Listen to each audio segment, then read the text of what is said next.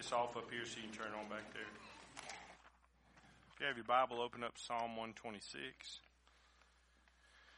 I'm going to do something just a little bit different today.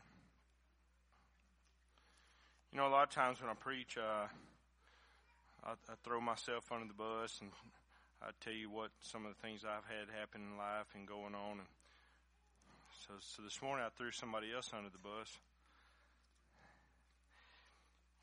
You know, I think a testimony, I know a testimony is an extremely powerful thing, and I wanted this to go with my message.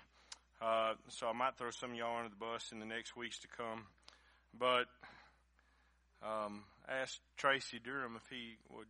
Actually, I threw it on. I was praying. I was going to give his testimony. And the Lord's like, no, let him do it. So I went back and said, Tracy, would you mind giving me a testimony this morning? He gave me that froze up look, so I was like, yeah, this is exactly what the Lord wanted to do. But I want to read the scripture. Tracy, if you want to come on up before he gets up here. You know, captivity, when the Bible speaks of captivity, it talks about when an enemy would come in and would go to war with another country, and captivity would be like a POW, prisoner of war, and the enemy would take people back into their country. And Israel at this point in time had a great season, years actually, of rebellion, 490 years of rebellion and ceremonial religion. You know, they were still, if you read the book of Isaiah, you know, Jeremiah deals with a lot of the captivity they're speaking of here. But in Isaiah, it talks about how the people, they still were in church and they were still, you know, raising their hands to pray and going through all these ceremonial worship. But the other 6.5 days a week, they were worshiping idols and they were just like the world and they were living, you know, in sinful ways and that kind of stuff. And so God basically turned them over to what they wanted and allowed the enemy to come in. You know, Nebuchadnezzar, king of Babylon, came in and he wiped out Jerusalem and Judah, and he took a whole lot of the people back with him into Babylon as slaves. And it was a horrendous 70 years. I want you to think about that, okay? 70 years. A lot of times we go, well, if I make the decision, I know it's against what God's Word teaches. I always hear people go, doesn't God forgive? Yeah, the Lord forgives a repentant heart that's willing to forsake their sin, okay? It's not just oh, Lord, I'm sorry, but I did that. Because here's the thing, your sin, even I'm talking to believers, you can choose to rebel against God. It can cost you 70 years. So how long am I going to have to pay for this decision? Some people make decisions that impact generations. But God, okay? So they were in this situation and it looked hopeless. Jeremiah had actually prophesied when the Lord would do this, and the people had basically lost hope. And then in Psalm 126:1 it says, when the Lord brought, didn't say when we escaped, when we worked our way out of this. It said, by God's grace, when the Lord brought back the captivity of Zion, means he brought the people. You know, the book of Nehemiah and Ezra talks about that, how he brought them back out of there and brought them back into their homeland. It's a picture of the life that the Lord desires for you to live. God doesn't want anybody to live under the bondage of the enemy.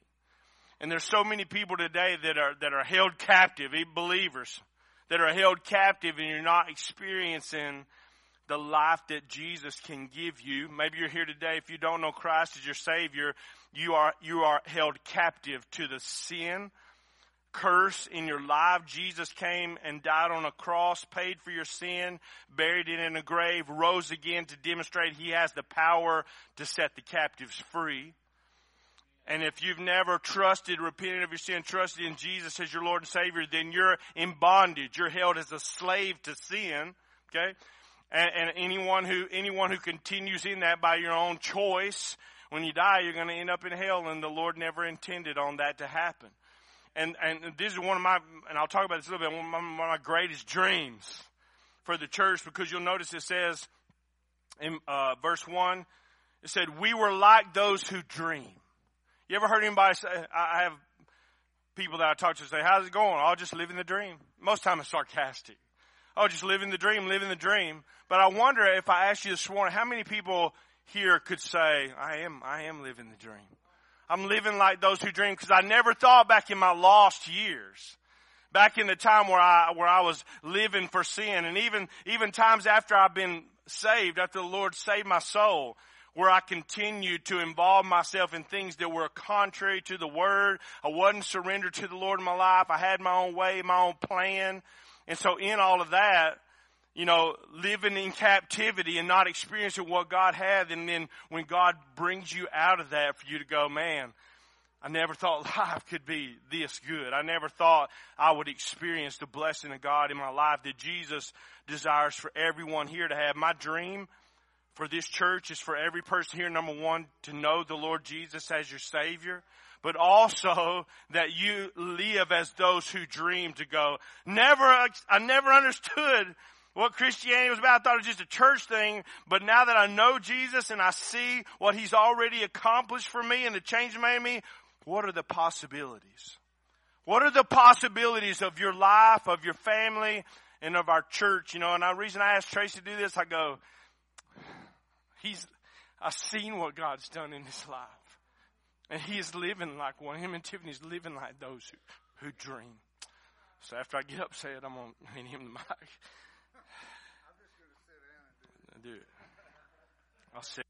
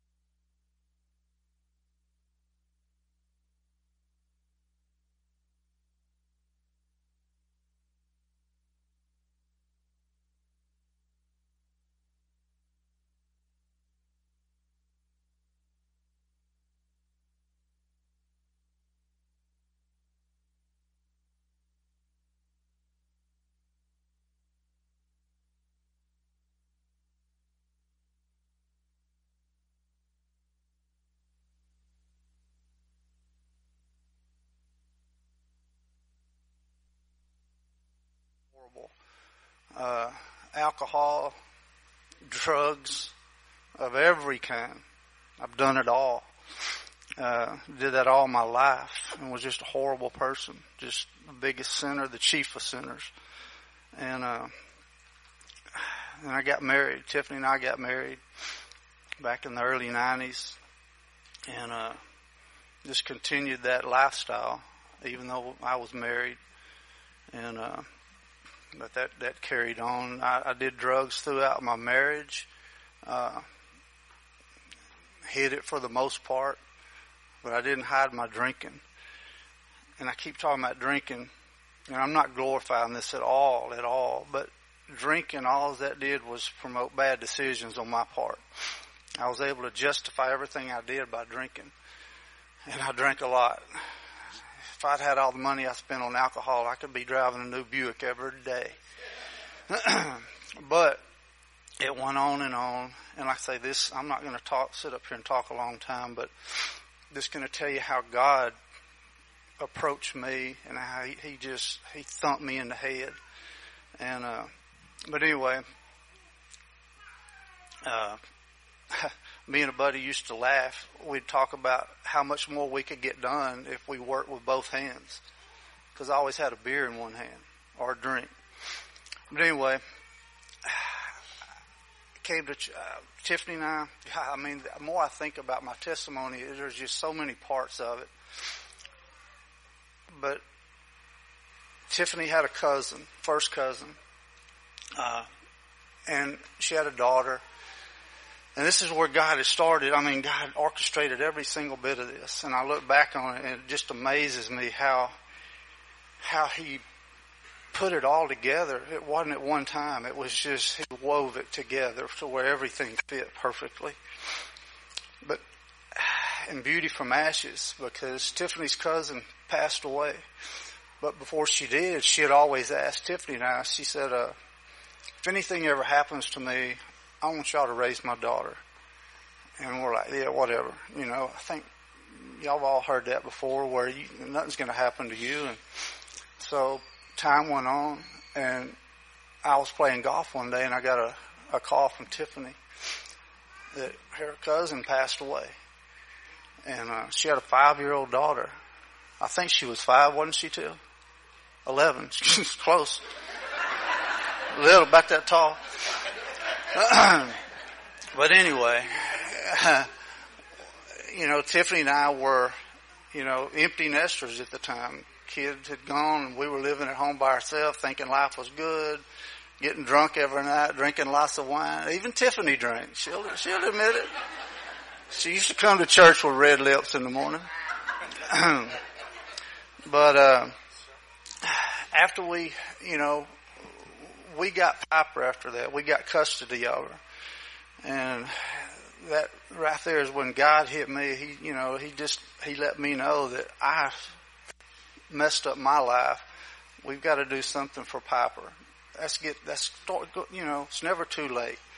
So, we decided, we got to start going to church. And we started looking for a church, and we went to a couple, and we found this place. God found this place for us, and our search was over. But anyway, that went on, and I tried to quit drinking at that point because I knew it wasn't right and it didn't work.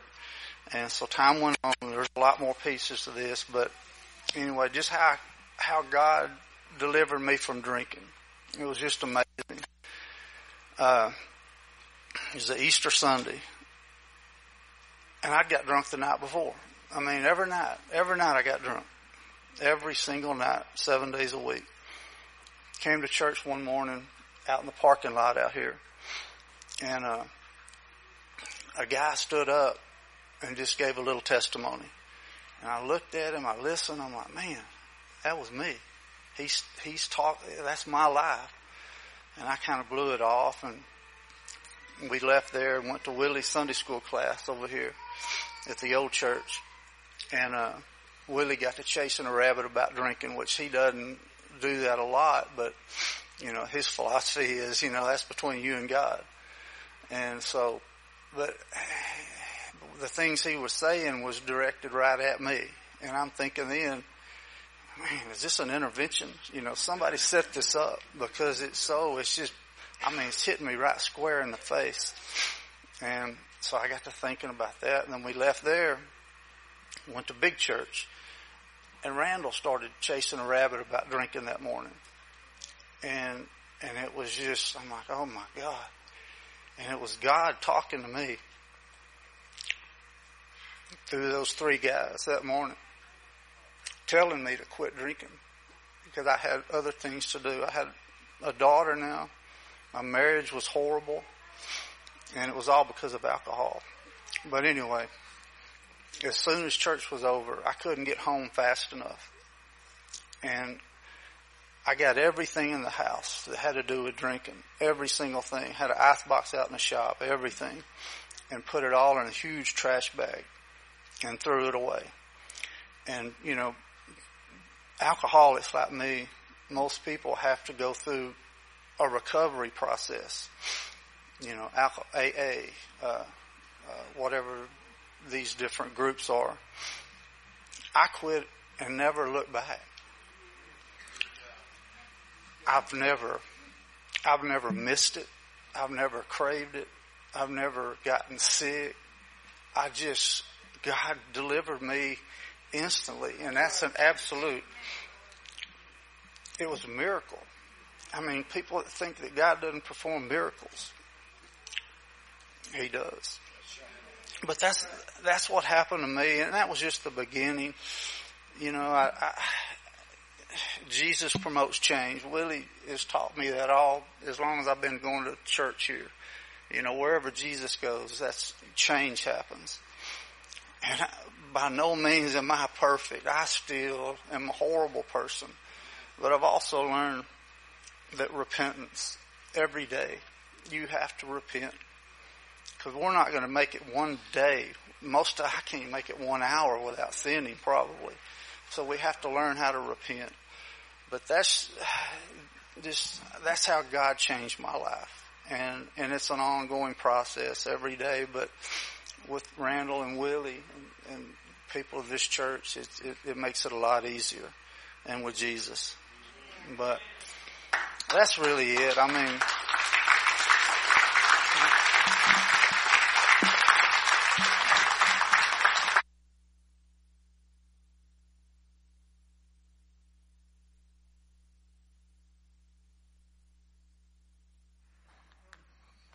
it's good stuff. You know, one of the most awesome things, when I talk about living life as those who dream, I'm not talking about going to the NFL or making $1 million.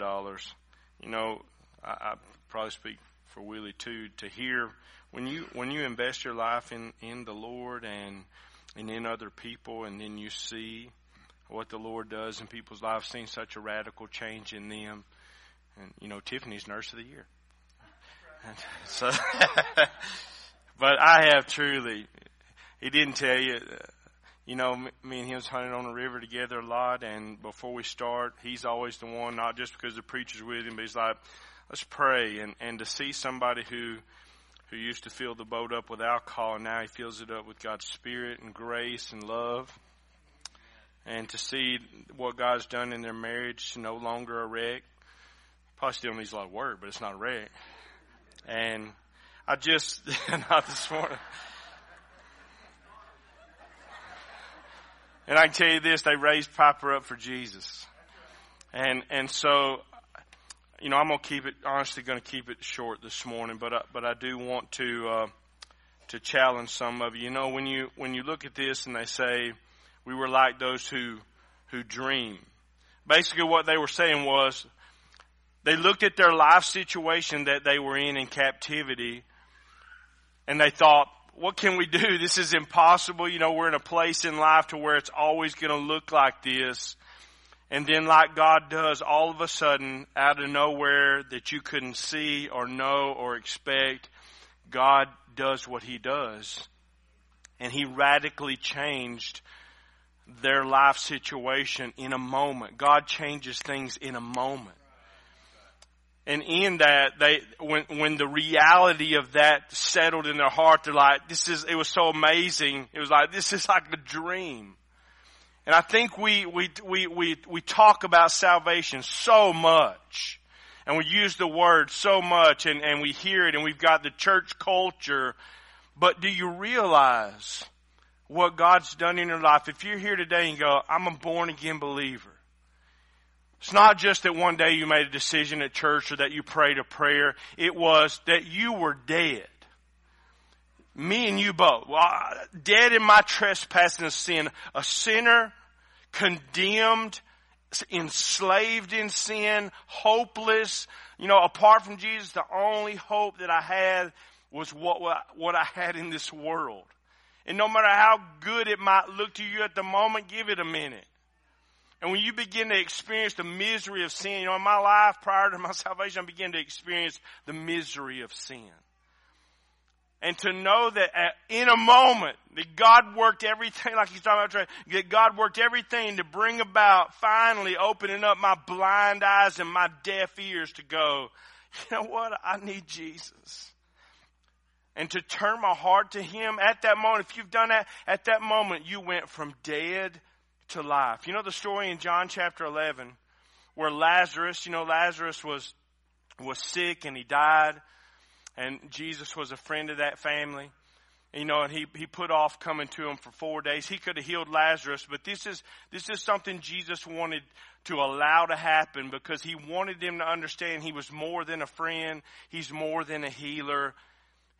And so He goes to Lazarus, and Mary and Martha, the sisters, they're all upset and said, Lord, if you would have been here, this wouldn't have happened. And you know, Jesus said, basically, do you believe that He'll live? And they said, yeah, we know that God will raise Him up in the last day at the resurrection. He said, I want you to understand something. I am the resurrection. I'm the way, the life. He that believeth in me, though he were dead, yet shall he live. And they went to the tomb, and he prayed and said, Father, I know that you always hear me, but I'm praying this so everybody else here can hear me, because I want them to know and realize who I am and what I can do in their life. And then he cried out, Lazarus, come forth. And Lazarus walks out, but if you'll read in John chapter 11, he walks out of the grave and he's still bound in his grave clothes. And Jesus said, loose him and let him go. Let him free. If you've been saved, you've experienced that same exact thing that Lazarus experienced, dead in your tomb, and you heard the voice of Jesus call you. You answered to that. He raised you to life from the dead. But here's the problem. You keep reading here, and it said that our mouth was filled with laughter, and our tongue with singing. Now let me ask you this question. Would you say that your life is filled with laughter? Filled with joy? I mean, most of you come here with an old scowl look on your face. And what God wants you to learn is here, when you understand what He's already done, I'm not talking about, hey, He gave me a raise. He got, man, if He saved your soul, you were on your way to hell. And the fact that He brought you to that place, because not everybody gets that. He brought you to a place where you realize that, and you might not be filled with laughter right now, but one day, I want you to think about this. One day your heart's going to stop beating. Could be sooner than later. Or you know what, Hamas might blow your brains out. I don't know what's going to happen to you. But one of these days, your ticker's going to stop. Me and Chris was talking this week. He's like, man, I'm 66. I need to live. You know, one of these days, we all got our date. And one of these days, your heart's going to stop. And here's the thing, everybody's like, oh, I don't like talking about that. If you're a born-again believer, now if you're lost, you're in trouble. But if you're a born-again believer, understand before your body hits the ground, your eyes will behold Jesus. Can you imagine your first step into heaven and the weight of God's glory and the reality of what He did to get you to that moment to where, and I know we all know, I know Jesus, I'm confident, I ain't worried about dying, but I think we'll all have that moment where you're like, I made it. I am here. You know, I talked about it, I prayed about it, I dreamed about it, but all of a sudden at that moment when you step into glory, or who knows the way things are going in the world, we might all go at the same time. Christ might come back and you hear His voice. Can you imagine what it'd be like to all of a sudden, you know, you're in the misery of a workplace, like, God, I hate this, and all of a sudden, whoop. I want you to get this. I want you to get this picture, because the more the church, what would it be like for you to look across the sky? You go like, Calvin made it. You know, I see Calvin over there. He still got his mask on from mowing all the time.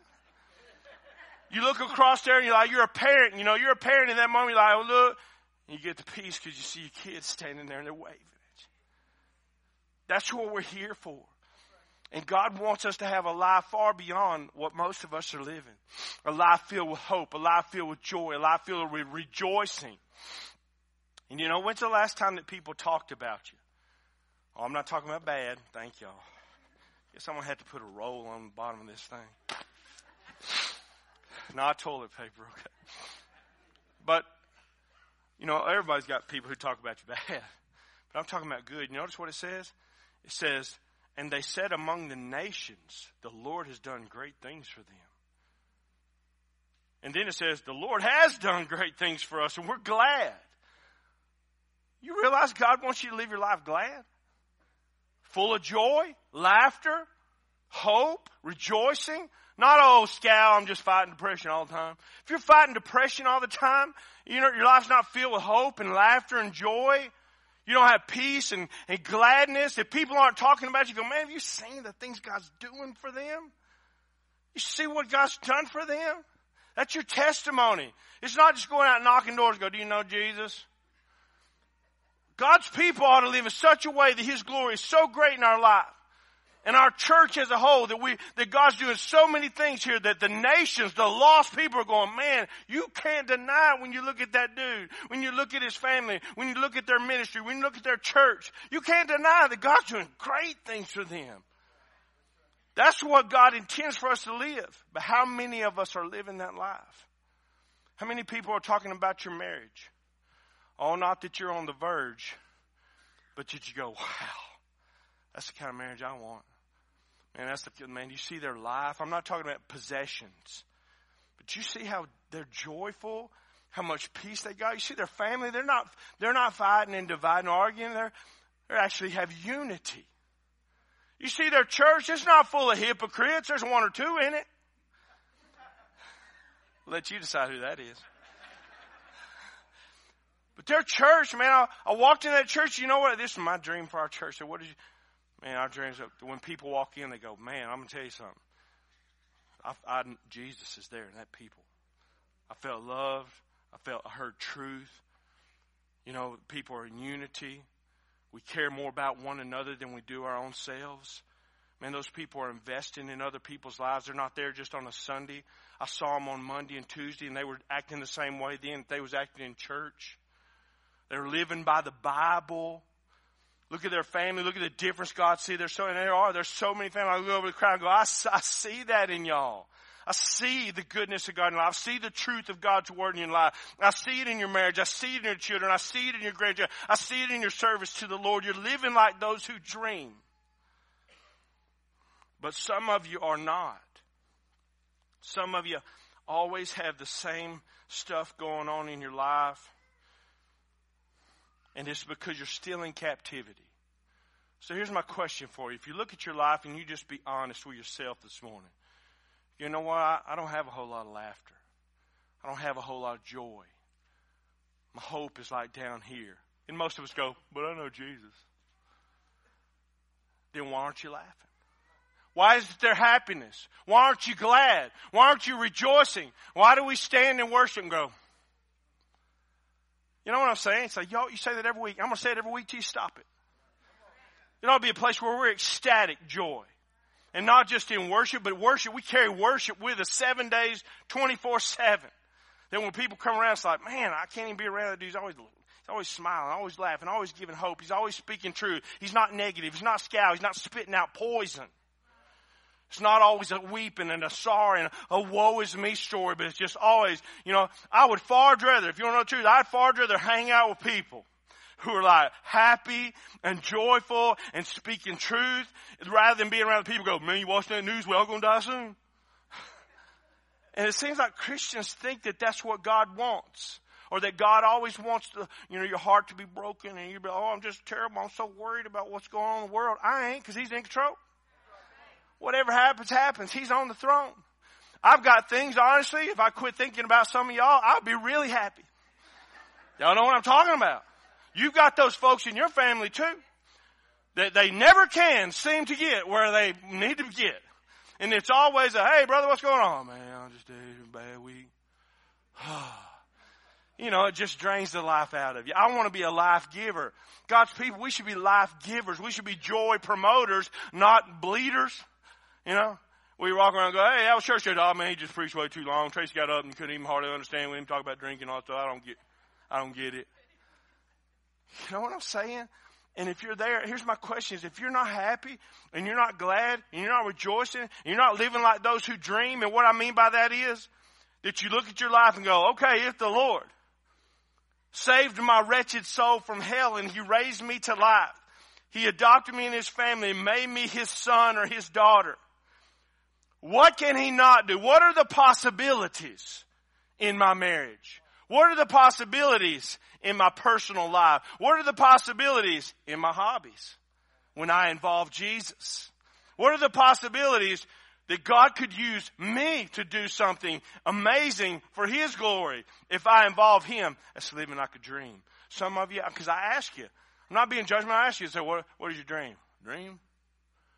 Man, I just hope Cowboys win this week. Good luck, okay? Better involve God in that one. Like, do you not look at your life and go, and as parents, you ought to promote. You ought to always promote to go, you know what, your life can be average. Your life can be average. You can go to school, you can get an education. You know, you can get a job. Anybody can find a job if you want one. You can make money and you can take care of your family. You can have a little place and you can go to work and you can come home and you can watch TV, look at Facebook, go to church. That's average. Is that what you promote your kids? Oh, once you make that, especially if you get a job with insurance, you've made it. Oh, where's God in that? Where's the God room? Where is it that you go, okay, kids? I'll tell you the story of David and Goliath and how David involved God in his everyday Monday. And all of a sudden, it became the very thing that defined his life. It took him from being a shepherd boy to a king. Do you promote that with your kids? Do you let me tell you something. You know how you promote it? You show them. You step out and go, let me tell you what, Paul, I serve a great God who's willing to do great things with any great fool who'll trust him. That's who he is. He can do any person in here. Don't give me any stupid excuse. If you're a born again child of God, if you're not, he'll save your soul. If you're a born again child of God, God is willing and wanting to do great things in your life to where you're just in awe afterwards, to where you stand back and go, wow, I got some things in my life where I go, wow, God, I'm stinking in awe. It's like a dream. Not that there's not nightmares. You understand what I'm saying? But a lot of us, the problem is because you're still living in captivity. There's something in your life that holds you captive from becoming what God would have you to become, from doing what God would have you to do. Some of you might be like Tracy, what was it? His drinking? The devil just had him captive. Right? As long as he had him right there, God wasn't able to give him a life living like a dream. Some of you maybe it's somebody in your life you don't need to be with. Maybe it's a lost person. I'm not saying go out and get a divorce, okay? What I'm saying is you young people, the devil robs you of the life that God wants you to have. You know why? Because you don't live by God's word. You don't trust him. You don't believe him. You go out and you do whatever. You live like the world. You date whoever. Here's the thing. You date a dog. You marry a dog. Don't be surprised when your life stinks. Some of us are in bondage to fear of failure. Oh, I believe God can do great things, but just not with me. Some of you are in bondage to your past. Oh, I did something. You know, I was living a dream. My life was like a dream, but then all of a sudden I made a decision. I did something sinful. And now I just feel like it's over. What? You serve the God of restoration. You serve the God who brings you out of captivity. Right here, he said he brought him out of captivity. He'll bring you out. God hasn't lost. His grace is still exactly what you need for today. Now let me finish with this right here. God's grace is not enough for your past because it's already done. God doesn't want you looking for grace tomorrow because you're not there and you might not ever make it. But God's grace is here today. He's like, you know what? And tomorrow when you need grace, I'll give you grace for that. I don't care what you've done in your past. You can't go back in your past and undo it. If you're going to go back in the past, let me challenge you with this. If you've got something in your past, like, I just can't get past it.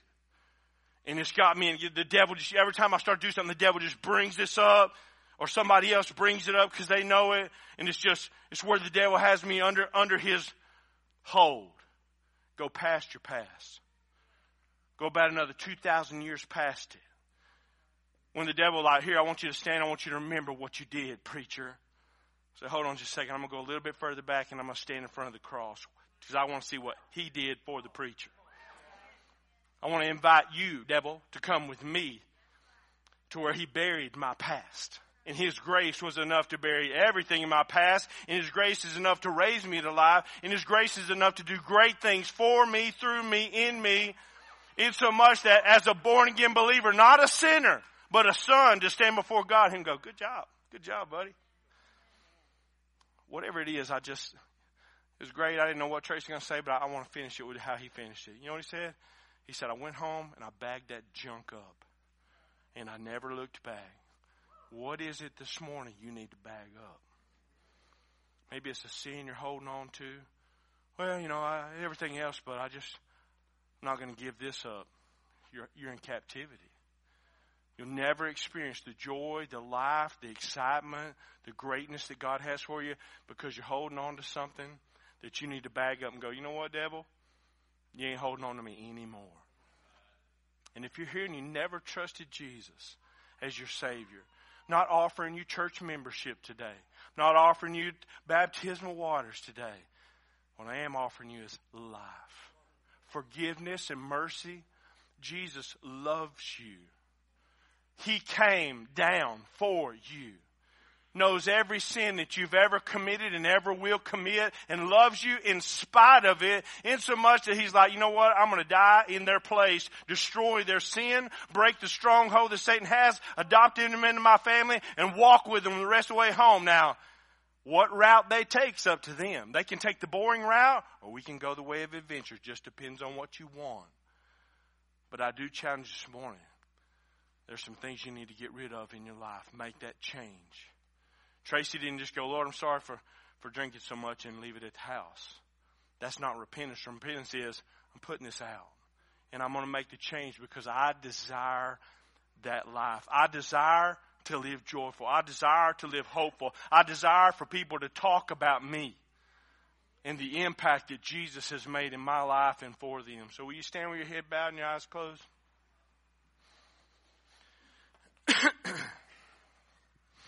Let's have a word of prayer, and you can talk to the Lord and respond however you choose. Lord, I love you, and I thank you so much that you're a God of life. Not just life, but life abundant. God, we read your word. We don't read boring, average stories. We read incredible accounts of what happens when people trust you and follow you and listen to you and walk with you. God, you used people to transform nations. You redeemed families. You did miracles. And you used average people who wouldn't settle for an average life because they don't serve an average God. Lord, I pray that you would put it in our heart today. All over this crowd, whatever it is that we're holding on to that has us captive, maybe it's the lies that the devil's speaking to people. Lord, maybe it's somebody who's done something to us in life. But God, because your Spirit's in us, we have the power to forgive. We can choose to forgive. We can choose to overcome. There's no sin that can hold on to God's people. And Lord, if there's somebody here today in a crowd this size, I know there is, Lord, somebody who's never trusted in you as their Savior. God, right where they stand right now, Lord, that they'd humble their heart and they'd find freedom and forgiveness through the blood that you shed for them. God, they'd call upon you and leave here today free from that.